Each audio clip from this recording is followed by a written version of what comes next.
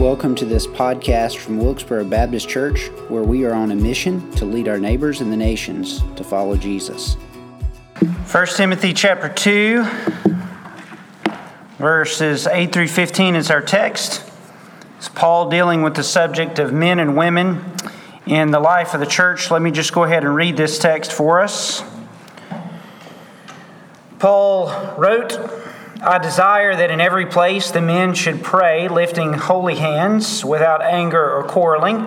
And that connects it to the previous theme of last week's paragraph and the earlier part of the chapter. Verse 9, "Likewise also that women should adorn themselves in respectable apparel with modesty and self-control, not with braided hair and gold or pearls or costly attire, but with what is proper for women who profess godliness with good works. Let a woman learn quietly with all submissiveness. I do not permit a woman to teach or to exercise authority over a man. Rather, she is to remain quiet. For Adam was formed first, then Eve. And Adam was not deceived, but the woman was deceived and became a transgressor. Yet she will be saved through childbearing if they continue in faith and love and holiness with self-control." Now, if you've read ahead in what we're dealing with going through 1 Timothy, you might have been wondering, what in the world is the pastor going to say about that passage of Scripture? To be quite honest with you, for the last 4 or 5 weeks, I've been wondering, what in the world is the pastor going to say about this passage of Scripture? Truthfully, more than really any other one sermon in the past several years, I have read on this subject, thought on this subject, prayed over this subject. I've actually had others read the sermon prior to me preaching this sermon because I want to make sure that we get right what the Bible says. There are some folks, for example, who would just take this text, and really there are 3 options when we look at a text like this. One option is just ignoring this text. It's basically making the case that, okay, Paul is a chauvinist and he's from a patriarchal culture, and our contemporary culture has passed by the perspective that Paul has. That's one option. The problem with that for us is that we believe the Bible. And if we believe that the Bible is God's Word, and we believe that God is right, doesn't lie, can't get anything wrong, and we believe that we have Scripture coming from the authority of God, then it's really hard for us to just take that approach to a text like this, because then we're simply picking and choosing the text that we like to hold. And sooner or later, when a culture does that, it moves us simply out of bounds scripturally or out of bounds theologically. If you want to deal with that, come back, and if you want to hear a little bit more about that, the authority and inerrancy of Scripture, that's really where we're going to start with our Doctrine and Devotion series next week. There's a second option we can take, and it is for this text to plainly mean what it states and apply it baldly or chauvinistically. And I'll be honest with you, I know a lot of churches and pastors and preachers who do just that. In fact, the way that they apply this is they essentially say women can't speak at all in the life of the church. They need to be quiet. They need to be seen and not heard. And they really use this as a form, in some ways, of spiritual abuse. I've read some books where some of the perspectives that I may disagree with come because of an approach just like that. In fact, people in this community, maybe people that you would know, have come out of ministry settings where that is the approach. And the problem is the tone of that. It's not the tone that is godly and Christ-like and patient, nor does it take into account really the entirety of Scripture. We're going to come back to that in a moment. Let me give a third way we can read this text. We can read this text plainly, which is, I think, a biblical reading, but we need to read it also in light of its historical context, which explains some things that we may find a little troubling, but also read it in light of the larger biblical data. In other words, a text like this is worth us interpreting in light of other passages of Scripture and shining some light on what is it that Paul was trying to say and get us to understand. One of the reasons we have difficulty may not be the right word, challenge with a text like this is because it sounds so strange to 21st century ears. I mean, in contemporary American culture, there's really not a job that a man does that a woman can't do. We live in a very egalitarian culture. That's not necessarily wrong. I don't think we need to go back and operate the way things were 2,000 years ago, because that culture, the Greco-Roman culture, was very demeaning toward women. The Jewish culture wasn't really that much better toward women. And so I'm not saying we need to go back to that perspective. I don't think it's a bad thing that women can do lots of different jobs. What Paul is talking about here is not the intrinsic spiritual equality of women with men. He's made it very clear that in the Bible, men and women are considered equal when it comes to their relationship with God. Galatians 3:28, he says, there's no male or female, Greek or barbarian, rich or poor. We're all in Christ. As we're in Christ equally and gloriously. So this isn't a text about value. This is a text about structure. And while Paul is clear that we're equal in our spiritual and intrinsic value in relationship with God, he's equally clear in plenty of places, and I've preached on them before from a complementarian perspective about men and women in their different roles in marriage, and the picture of that from Ephesians 5. Peter talks about that in 1 Peter 3 as well, and that's part of what Paul is getting at here in this text. What does it look like for men and women to operate within the life of the church? So this sermon's going to be a little different in terms of how I structure it. We're just going to walk through the text. I'm going to try to explain each section as we walk through it. And then we're going to look at 5 specific takeaways, interpretive takeaways, that I hope will encourage you and help you in your study of Scripture. So let's just look at verse 8. Paul says, I desire that in every place men should pray, lifting up their hands without anger or quarreling. It makes a connection to the previous section. What he's saying is that a church should be governed by prayer. Prayer should be what we do. It should be what we start with and finish with. And yes, there's a cultural admonition here, lifting up holy hands. When we pray, we don't typically lift up our hands. It's not that that's wrong, but in the Bible, there are all sorts of postures for prayer. There's lying on your face, there's raising your hands, there's being on your knees, there's bowing before God, there's standing and looking up. There are all sort of appropriate postures. In this instance, I don't think Paul means that every church everywhere of all time is to pray with their hands lifted up. I think what he's saying is prayer should govern the way the men live in the life of the church. That's the basic claim. We should be a church of prayer, and we should be governed without anger or without quarreling. Let's move to the next verse, verse 9. Likewise also, that the women should adorn themselves in respectable apparel with modesty and self-control, not with braided hair, gold or pearls or costly attire. Likewise also, there's a connection. I think it is appropriate for us when we read this text to acknowledge that the likewise means that women are also to pray and men are also to be modest. There is a connection that Paul makes, and so he's not just making a transition and saying, okay, I've talked to the men, now I need to talk to the women. There's an interconnectedness to this, and this is where we need to understand the context. Paul is writing to a church where he spent more than I think 3 years preaching and teaching there in Ephesus. He was run out of the city by idolaters, and so he knew this city deeply. This city was a city that was constrained by idol worship. The greatest structure, the largest structure in the ancient world was the temple to Artemis in Ephesus, and that temple was what brought in a lot of funds. The idol makers made money from selling their idols of Diana. That's the other word for Artemis. Selling the idols of Artemis all over the city. And when Paul was there preaching, of course, he was preaching that there's one God, one deity, and his name is Jesus Christ. There's no such thing as an idol that you're to worship. So it created a whole lot of conflict. The Artemis cult was a cult of fertility worship. That was the type of deity that she was, and she had some practices in their worship. Was sexuality was a part of the cultic worship practice, and there were all sort of interconnectedness with that. And so it appears that what's going on in Ephesus here is that some of those who had come to faith in Jesus, some of those men and women, had come out of the worship of Artemis worship, come out of idolatry, and stepped into the life of the church.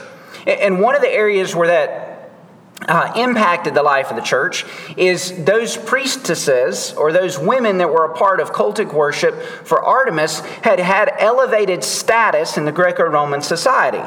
More so than was typical or normal in the Greco-Roman world, where women at times were little better than slaves or property that were owned. And so as they stepped into the church, it appears that some of what was taking place in the church at Ephesus is those women were operating a little more culturally like they used to operate when they were idol worshipers, rather than focusing on what God expected of them in the life of the congregation, which is why Paul writes about modesty to begin with.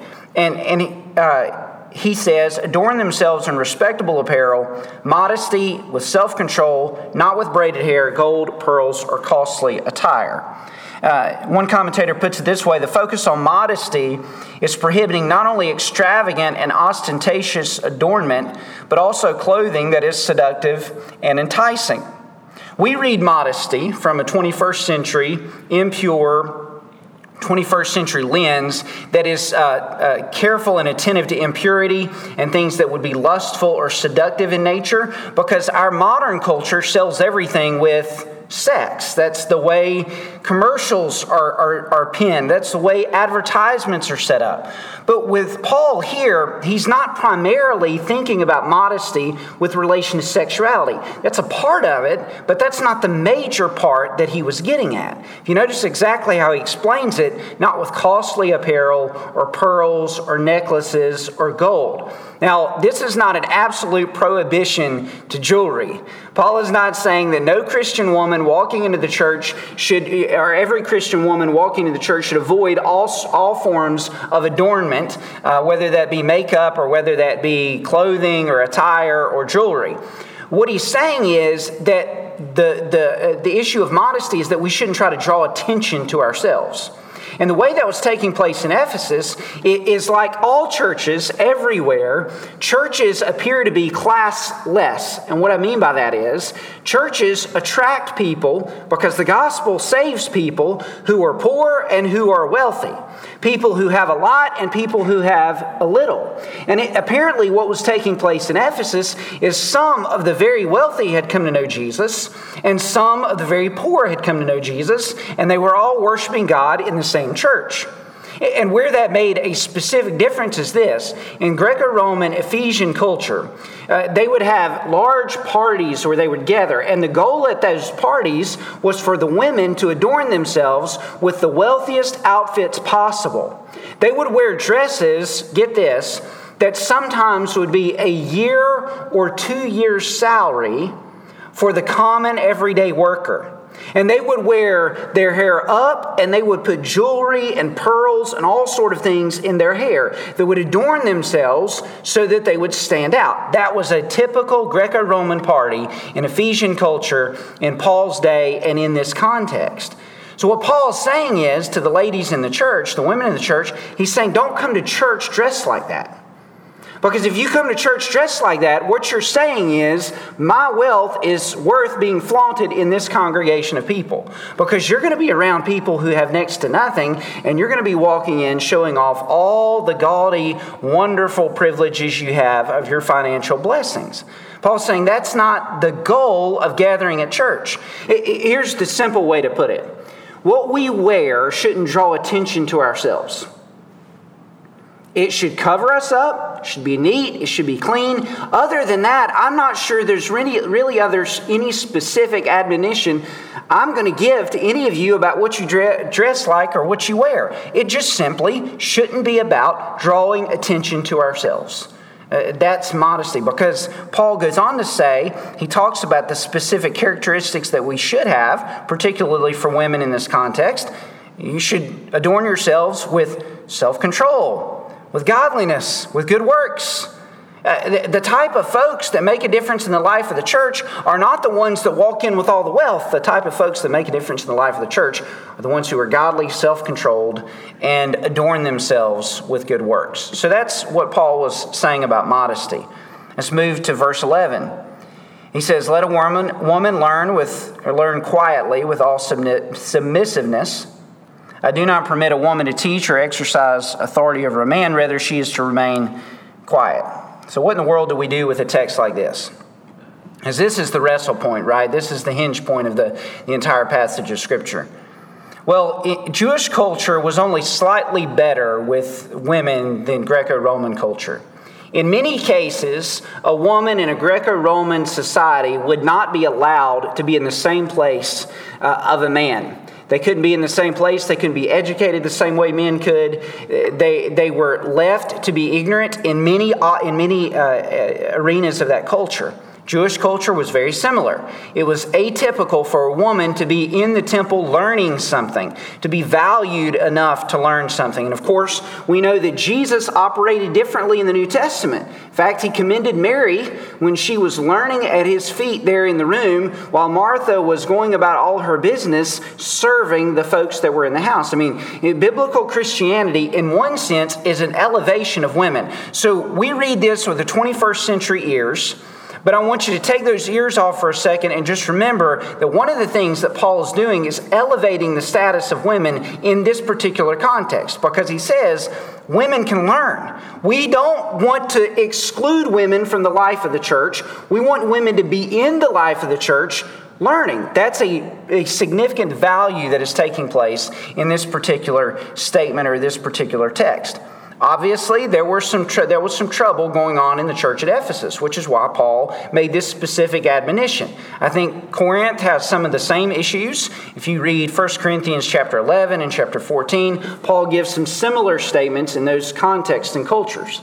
I think it's pretty safe to say that some of the false teaching that was going on had been adopted by some of the ladies in the church that had enjoyed their elevation of status, maybe in the Artemis temple and idolatrous worship, and they had become Christians and they had found themselves in the life of the church. And so now, instead of learning and listening and being submissive to the church leadership, they were picking up false teaching and spouting that false teaching and teaching over the men and some things like that. It appears like that's part of what Paul's admonition is against. So let's just walk through the text and discover what Paul is actually saying.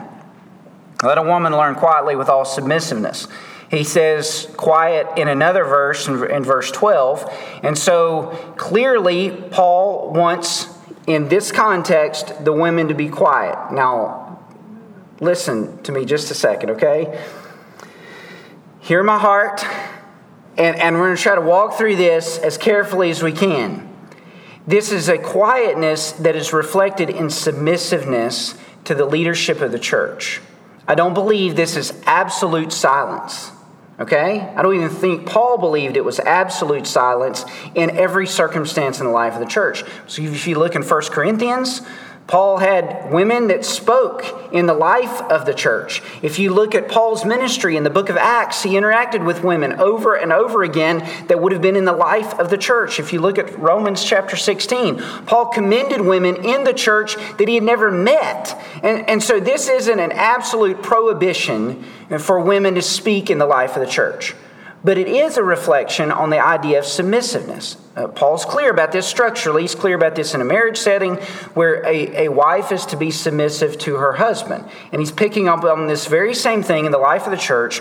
Wives are to submit to their husbands in the life of the church. You can see a complementary text in 1 Corinthians chapter 14 about this.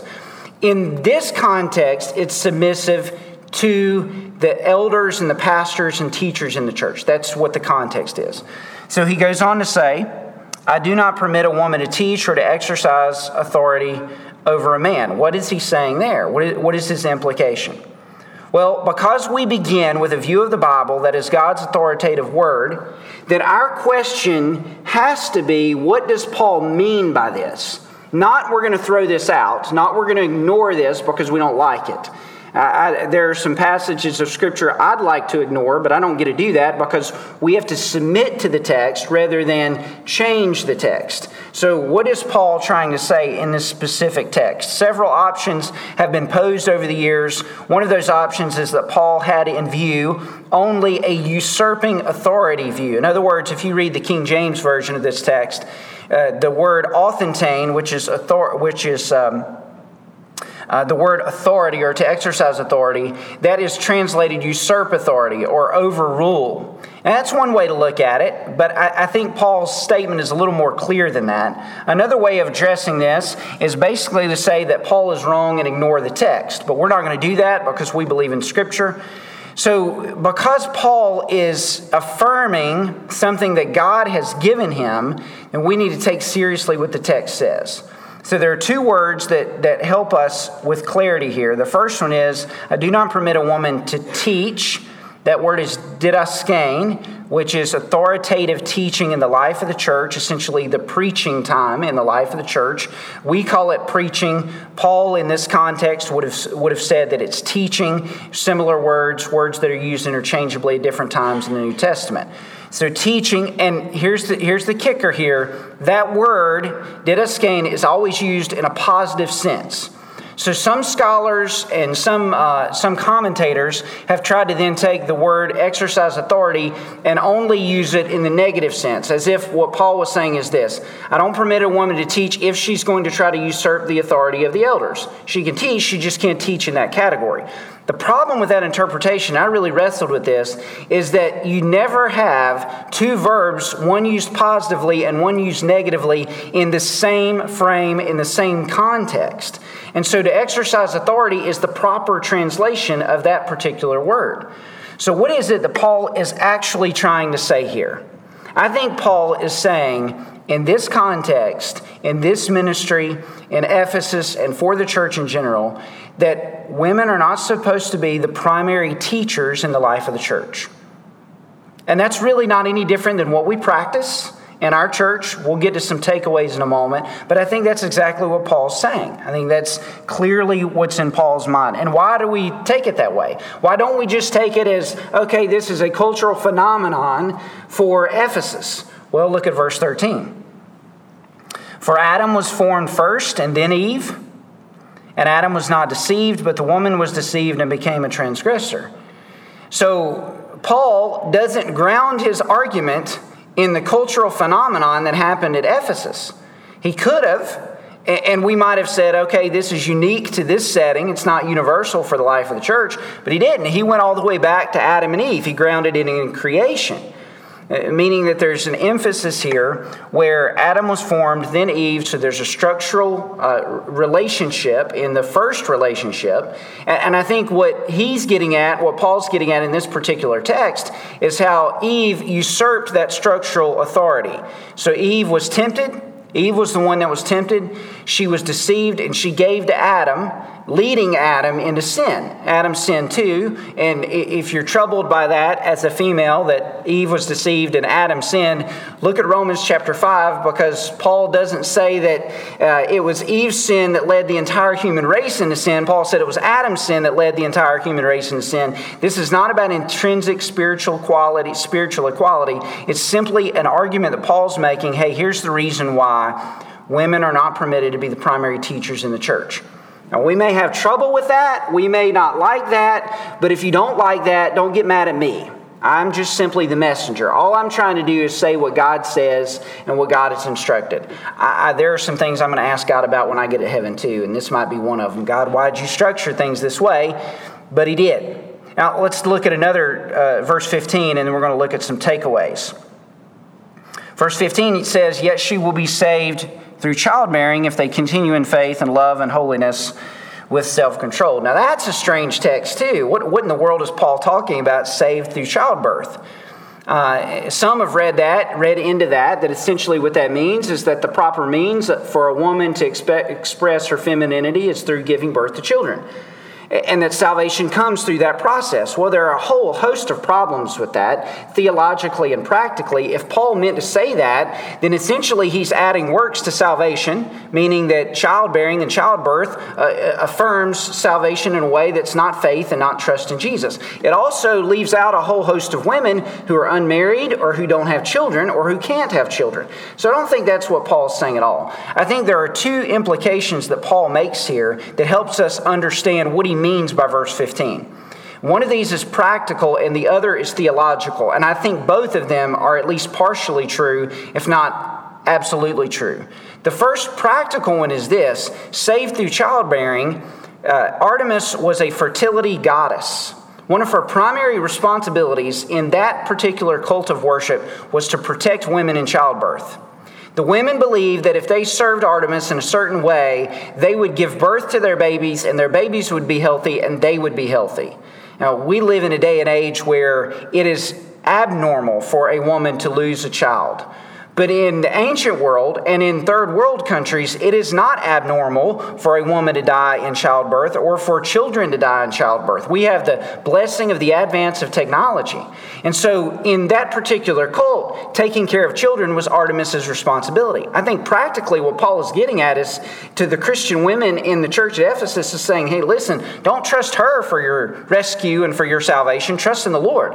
The Lord is the one that's going to take care of you through childbirth. The Lord is the one who's going to take care of you, take care of your baby through childbirth. So I think that's part of Paul's implication. I think a second aspect, and this is a little harder case to make, but it fits the context, is the theological connection. I think Paul could have been referring all the way back to Genesis chapter 3, verse 15. If you think of the context where he has connected his specific admonition to this church to Adam and Eve in the Garden of Eden, what curse did he lay at the feet of the snake? He said, you will be crushed by the head of the seed of the woman. And the seed of the woman, his heel will be bruised by the bite of a serpent. It's what we call the proto-evangelium. It's the first gospel. It's the first affirmation that God is going to rescue his people through a statement or a declaration of salvation. And I think part of what Paul's getting at is saved through childbearing could be saved through the childbirth, meaning the Messiah, the one who came to rescue and the one who came to redeem. By the way, he was not born of a man. Man had nothing to do with the birth of Jesus. God and Mary are the only ones that had anything to do with the birth of Jesus, and salvation comes through that process. I think it's in part what Paul is saying. He's reminding us that even though there's an admonition here that is clear and that may be hard for us to grasp and understand, there's still a glorious redemptive element to it where Paul has in mind, hey, listen, here's what I want you to know. Salvation comes through a woman who bore a child who will redeem all people. And there's a redemptive note to this particular text. In any case, with all of these verses, let me tell you what we're likely to do. A lot of times we read a passage like this and we look for the prohibitions. We look for the things that we struggle with and we kind of focus on those things. And it's appropriate that we try to get an answer for what those text says. I'm going to walk through that in a moment, but I want you to catch something. In verse 8, Paul talks about the church being holy, being without quarreling, without anger. In verse 15, faith, love, and holiness with self-control are to be qualities of the women operating in the life of the church. Self-control is all throughout the text. Here's what I want you to get. Wherever you land on this interpretation, and maybe you disagree with me, that's okay. Wherever you land, and wherever we land as a church, let me tell you something that should govern how we behave. We shouldn't be angry about it. We shouldn't quarrel about it. We shouldn't fight about it. We shouldn't fret about it. We shouldn't lose our control about it, because I'm going to tell you something. In the life of churches all over the United States, differences of theological opinion and or differences of opinion that have nothing to do with theology have caused anger, have caused quarreling, have caused division, and all of that is a distraction for the gospel. Remember, what Paul is getting at in Timothy in this letter is making sure the church doesn't distract from the teaching and preaching of the gospel. Evidently, there were some practices that were going on in the church that were doing that, and this admonition is designed to help the church get back on the right footing, not be distracted from its mission of preaching and teaching the gospel. Let me tell you what will distract a church quicker than anything else. You having to get your way or me having to get mine. You wanting to be in charge or me wanting to be in charge. You having to get your way, you not liking something I say or me not liking something you say, and us holding on to that and being angry about it, being frustrated about it. Don't lose sight of the theological admonitions of this text and miss the practical implications that our character is to be such that even if we differ in some areas, even if we disagree in some areas, listen, we're going to do so lovingly and with self-control and with a commitment not to fight about things that aren't tremendously important, although some are very important. Now, let's finish with 5 interpretive takeaways. Some things that will help us not only with this text, but with other passages of Scripture. Here's the first one. Interpret a text within its context. One of the problems with a bald interpretation or a plain interpretation of this text and how it's been used to spiritually abuse women in the life of the church, and if you want to read a book on that, read Beth Barr's book, The Making of Biblical Womanhood. It's not on the resource list there. I don't agree with her conclusions where she lands so much on women in ministry, but she tells a story about how texts like this have been used to abuse women and essentially limit women, control women in the life of the church. And that's wrong. I'm just telling you. It's not the way that we ought to behave, and I'll make a case for that in a moment. So the context of Ephesus helps us understand and shed a little bit more light on exactly what Paul was doing. So we have to interpret a text in its context. If you come across a passage of Scripture and you're unsure about it, well then let's try to figure out what's going on. What's the historical context? What's the context related to its text or related to its occasion? What's going on? That'll help us get clarity. Let me give you a second takeaway. When we face a controversial or difficult text, let Scripture interpret Scripture. Meaning, yes, this is plain, but let's look at it in the context of all of Scripture. So if Paul meant for every woman everywhere to be quiet in every church context, then that's a really big problem with the rest of Scripture. Because if you go back and look at the Scripture, look at the Old Testament, you have godly women speaking up all the time in all sort of settings. You have Sarah speaking to Abraham, and you have Huldah, who is called a prophetess, and you have Deborah, who's called a judge, and you have the Proverbs 31 woman who is wise in her home and wise in her business. We could go on. You have Ruth, who spoke up in a very bold way toward Boaz in the book of Ruth. You have Naomi trying to protect and rescue her family. In the New Testament, you have Mary and Martha. Martha who served Jesus, Mary who sat at Jesus' feet. You have the very first witnesses of the resurrection are not men. The very first evangelists in the entirety of Scripture are women who were there at the resurrection and saw the risen Jesus. If you go to Philip's daughters in the book of Acts are called prophetesses. Whatever you do with preaching, women communicating, women teaching, maybe not in the life of the church in the preaching or teaching role, but you've got to do something with Philip's daughters. 4 prophetesses who at some level spoke and communicated publicly. You've got to do something with Priscilla and Aquila. Priscilla and Aquila taught Barnabas, helped him communicate, helped him understand the true teaching of the gospel. You've got to do something with those. You've got to do something with Romans 16:1, where Phoebe is called a deaconess or a servant in the life of the church. And then you look at Romans chapter 16, and Paul, a third of the names that Paul lists there are women who had supported the ministry of the church in Rome. My point is this: if we just read this as an isolated text and say this means women can't do this, this, and this, we miss the larger purpose that's the entirety of Scripture, where women have a valid and valuable and glorious role in the life of the church. I'm going to come back to that point in a moment, so don't lose me there. Let me give you a third takeaway. Since the Bible is God's Word, the teaching of Scripture is authoritative. This is where we're going to begin next week with our theology series. Faithful Christians with a high view of Scripture might have areas of disagreement, but what we can't do is say that there's an error with Scripture. I might be wrong in my interpretation, and you might be wrong in yours. We might be wrong in how we understand some things, but the error is with us. God's Word is authoritative, and if we're going to have a high view of Scripture, then we can't look at a text and say the author was wrong. We've got to hold that God knew what He was talking about, that God is authoritative and true, He can't lie, and so we've got to take scriptural teaching as authoritative. That's why it's really important. That's why I studied a lot for this sermon. That's why I study a lot for all sermons, because when I stand before you and say this is what God says about a text, there's an authority that comes with that, but not because it comes from me, because it comes from God's Word, and I should be right, or as right as I possibly can, about what I say. Let me give you a fourth takeaway. For us as a congregation, as a local church, we have an obligation to apply interpretations to church ministry and polity. In other words, how we understand this text should be applied in our ministry settings.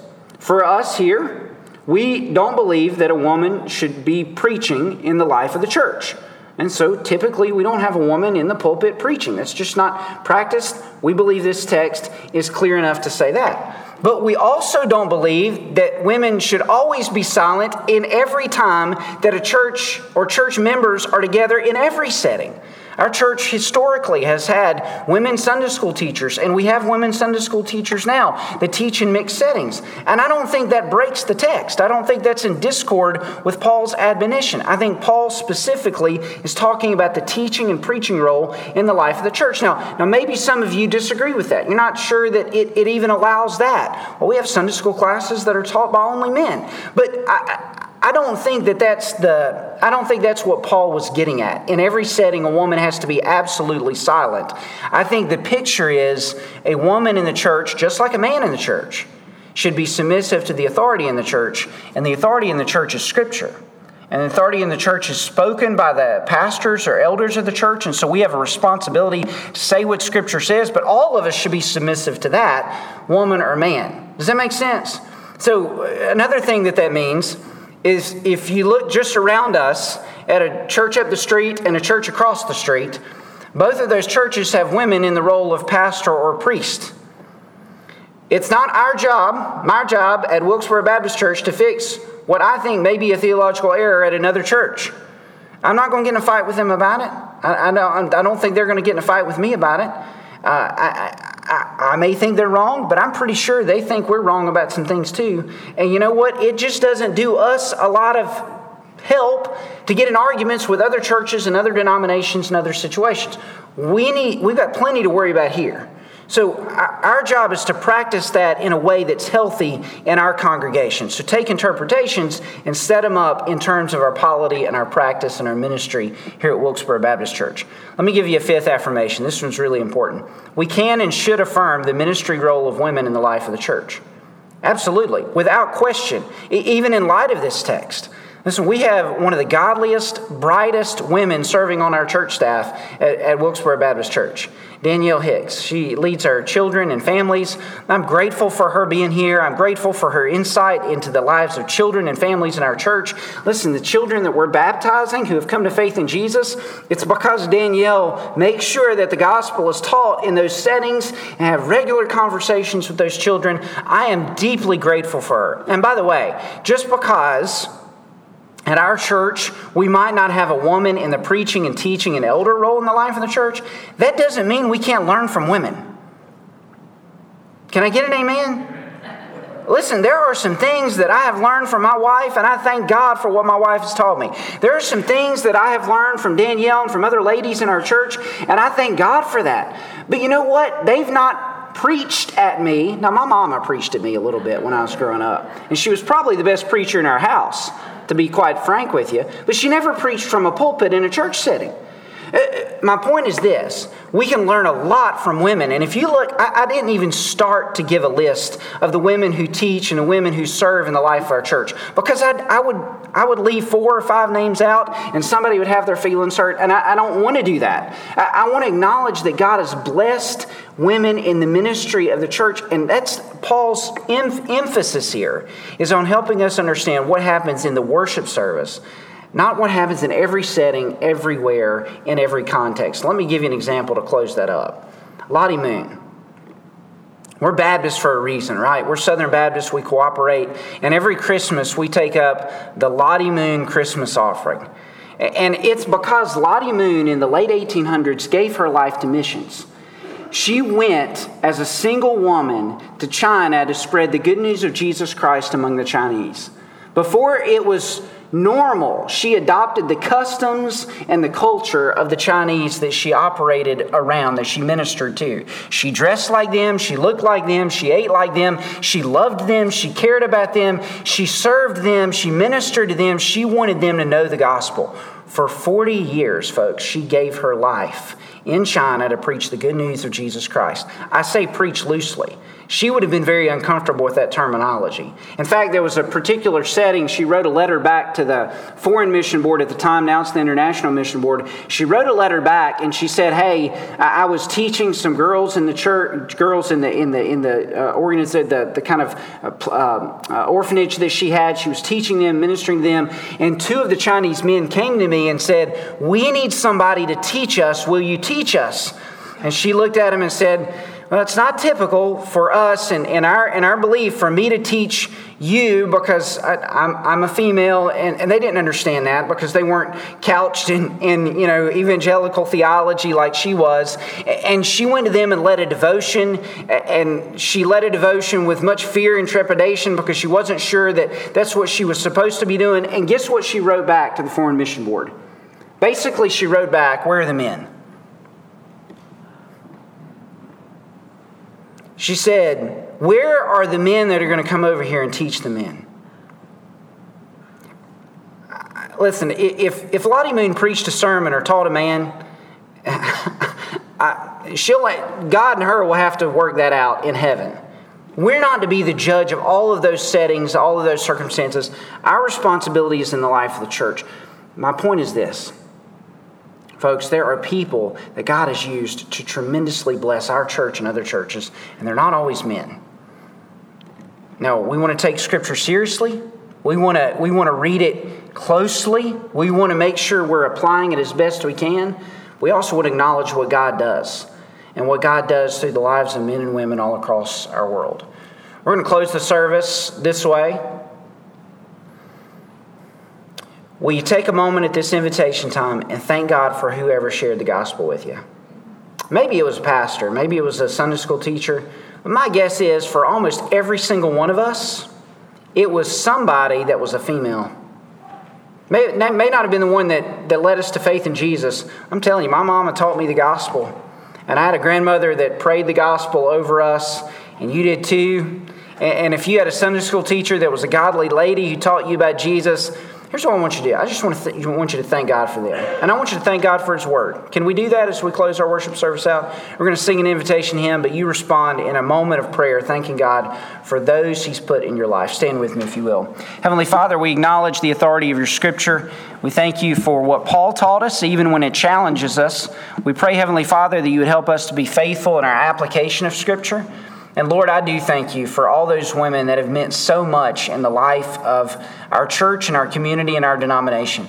I'm thankful for my mama who taught me Jesus and who prayed for me and who I know communicated the gospel so well in my life. Lord, I'm thankful for Lottie Moon and for the sacrifices she gave to make sure that people all over the world heard the gospel of Jesus Christ. And Lord, even today, 100 years later, she's still celebrated for her influence. And Lord, she's a woman in ministry. Thank you for that. Thank you for all those that impacted us and made a difference in our lives. And I pray, Heavenly Father, that you would bless this church as we seek to apply your Scripture clearly, but also as we seek to acknowledge those you're using in our community and across the world. We pray this in Christ's name. Amen. Thank you for listening to this podcast. Remember to like and subscribe wherever podcasts are found.